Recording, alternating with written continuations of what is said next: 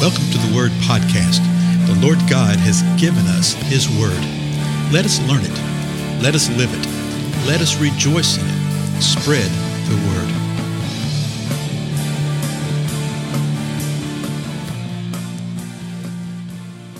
Blessings, everybody. This is Dale. Thank you so much for joining with me today on the Word Podcast. You know, we're sort of chasing around in the Scripture this idea that the Lord will deliver us. And we've been hanging out a little bit in the Psalms here of late. We're in the 22nd Psalm, and we've seen where King David is crying unto the Lord. He's seeking the Lord, and he says, Lord, deliver me. I've got some problems here. Some things are going down. I have people that are coming against me. Okay? I know, and he reminds the Lord that, our forefathers trusted in you, and you delivered them. But then he just says, I'm like a worm. He said, I'm the reproach of men. I'm despised by people. They're opening their mouth at me. They're making fun of me. Remember this great line out of the 8th verse of Psalm 22? Because the people were saying, commit yourself to the Lord. Let the Lord deliver you. Let the Lord rescue you because the Lord delights in you. That kind of thing. They were making fun. Okay, they were mocking and they were sneering at David's lifestyle, at David's proclamation of his trust in the Lord.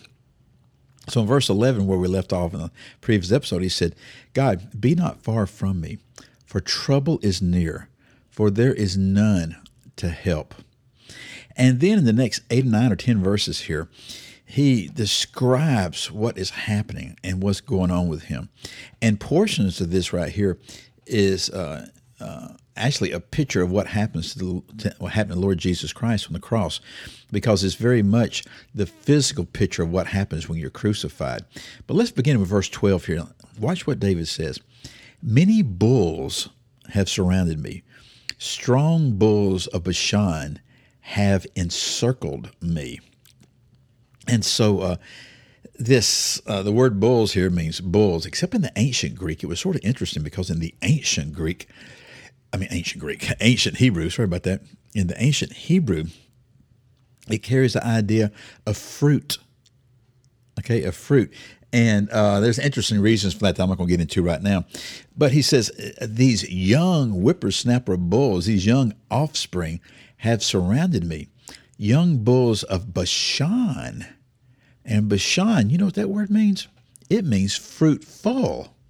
Well, that's interesting, isn't it? It's actually a region. It's an area, and it was ruled by Og, king of Bashan, and that was one of the kings that the Lord led his people and Moses to destroy. But boy, there is so much more that goes into this that goes beyond the scope of our time together right here. But let me just put it this way. Bashan was the region and was viewed by the people to be the seed and the source and the place where evil existed, okay? That literally this is the entryway into the dark forces. I'll put it that way. The entryway literally into the darkness in the inner earth, okay? And so there's a lot to this whole Bashan region right here that goes beyond just young bulls. I believe what he's saying is right here is that, yeah, I've got people coming against me. I got these young whippersnappers. I got these young guys in the natural. But in the spirit realm, there's tremendous things that are coming against me.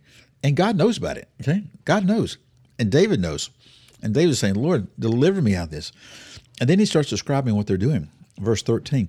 They open wide their mouths at me as a ravening and a roaring lion.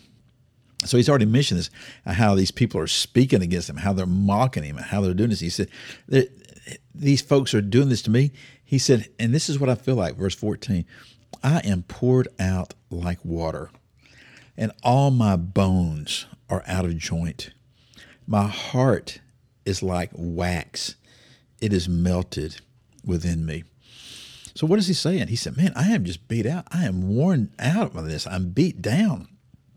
I'm poured out like water. We see places in the scripture where water is poured out as an offering. There is a picture of that.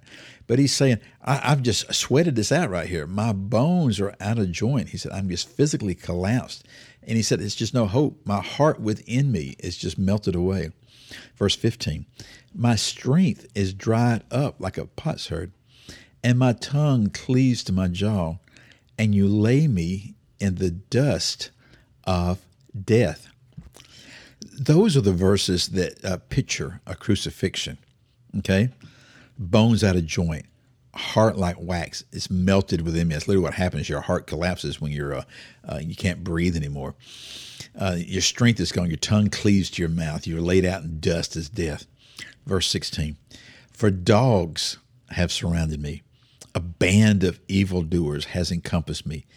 They pierced my hands and my feet. I can count all my bones. They look, they stare at me. Verse 18, they divide my garments among them, and for my clothing they cast lots. And this is just one of the amazing things that you see in the Word, that here David is expressing to the Lord what is occurring and what's happening with him, how he needs to be delivered from all this. And he's describing himself in a very poetic type of language. You know, sometimes people say, well, did this actually happen? Did they actually divide his garments among them in this type of thing? Well, perhaps, because remember, David was run out of town by his son, and his son went into his house. His son actually took his concubines. So if he took his concubines, I feel sure he tried on daddy's garments. You know, that type of thing. But we see that this right here is a prophetic foreshadowing of what happened to the Lord Jesus Christ on the cross, right? They did divide his garments. They did cast lots for his garments. And David is a typological picture of the Lord Jesus Christ, okay? Particularly as king, that type of thing. And so here David he's saying, hey, these dogs that surrounded me, this band of evildoers, they pierced my hands and my feet. What did he mean by that? Did they actually nail him to a cross? No. Did they pierce hands, my feet, his ability to work, his ability to do what he's supposed to do as a king? Okay. Maybe even the fact when he was fleeing and what happened with all that, was he getting cut up by it? You know, because he had to get out of town quick. There's no doubt. So David is sitting here describing his status. Poured out like water, my bones out of joint. You can count all my bones, okay? My tongue's cleaving to my jaws. My heart is just melting. My strength is dried up. I can't do anything. They stare at me. You know, who's they that's staring at me? Probably the men that are with him. Could be the enemies. Last verse starts off with this all-powerful word, but.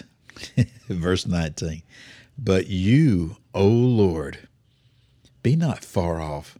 O you, my help, hasten to my assistance. And he's going to pick up the idea of asking the Lord again to deliver him. As a matter of fact, the first word of the next verse is deliver. Okay? And he's saying, Lord, even though this is my status, even though this is the way I feel, even though this is how things are, this is what's happening. Lord, I know you're not far off. I know you're my help. I'm asking you to hasten, to hurry to my help, to my assistance. I'm asking you to deliver me. And in the midst of it, and I don't think David knew this, that he was prophesying what would happen with Messiah yet to come some 1,000 years later. It's an amazing thing. It really is. So is this a word for us? Absolutely. Seek the Lord, regardless of your situation, circumstance, needs, whatever. Call upon him. Not only will he help, not only will he deliver, but he will do so in such a way that will bring him the ultimate praise and the ultimate glory. That is what we desire, is it not? Again, I'm Dale. Thank you so much for your time, and I'll see you in the next episode.